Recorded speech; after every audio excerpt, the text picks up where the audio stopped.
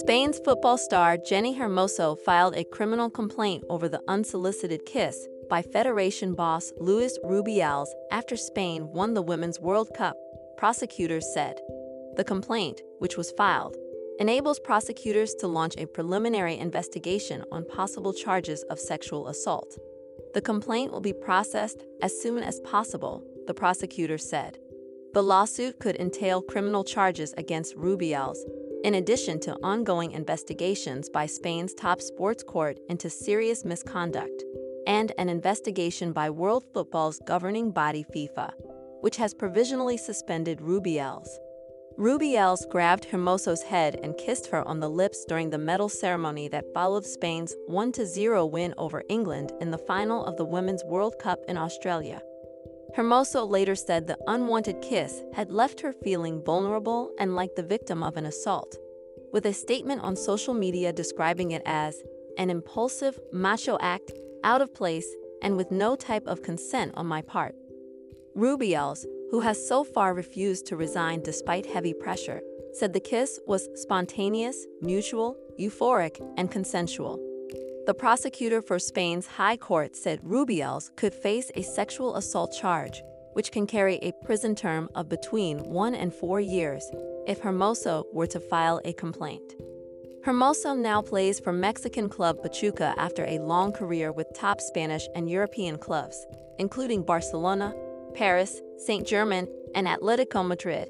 While the RFEF announced it had sacked the national women's team coach, George Bilda, in what its interim president described as one of the federation's renewal measures. Bilda had himself been under a cloud after 15 women refused to play under him. Spain's government is trying to oust Rubiales, who says he is the victim of a smear campaign, using official channels. Bilda applauded when Rubiales gave a speech in Madrid, saying he would not resign. However, the next day Bilda issued a statement condemning the president's actions as unacceptable. The sport was plunged further into chaos when 11 coaching and backroom staff from the women's program quit in protest against Rubiales. After the rapid suspension carried out by FIFA, plus the rest of the proceedings opened against me, it is clear that I will not be able to return to my position, Rubiales said. Insisting on waiting and cleaning is not going to contribute anything positive, neither to the federation nor to Spanish football. Among other things, because there are de facto powers that will prevent my return, he added. He said he had also stepped down as a vice president of European football body UEFA. The feminist country is advancing faster and faster. Spain's acting labor minister Yolanda Díaz posted on Twitter after Rubiales' resignation. The transformation and improvement of our lives is inevitable. We are with you, Jenni, and with all women.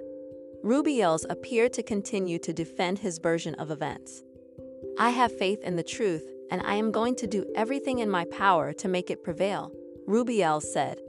He made the decision to resign having talked with family and friends. Remember to follow Golia. If you enjoyed the episode, tap the love heart and share it with a loved one.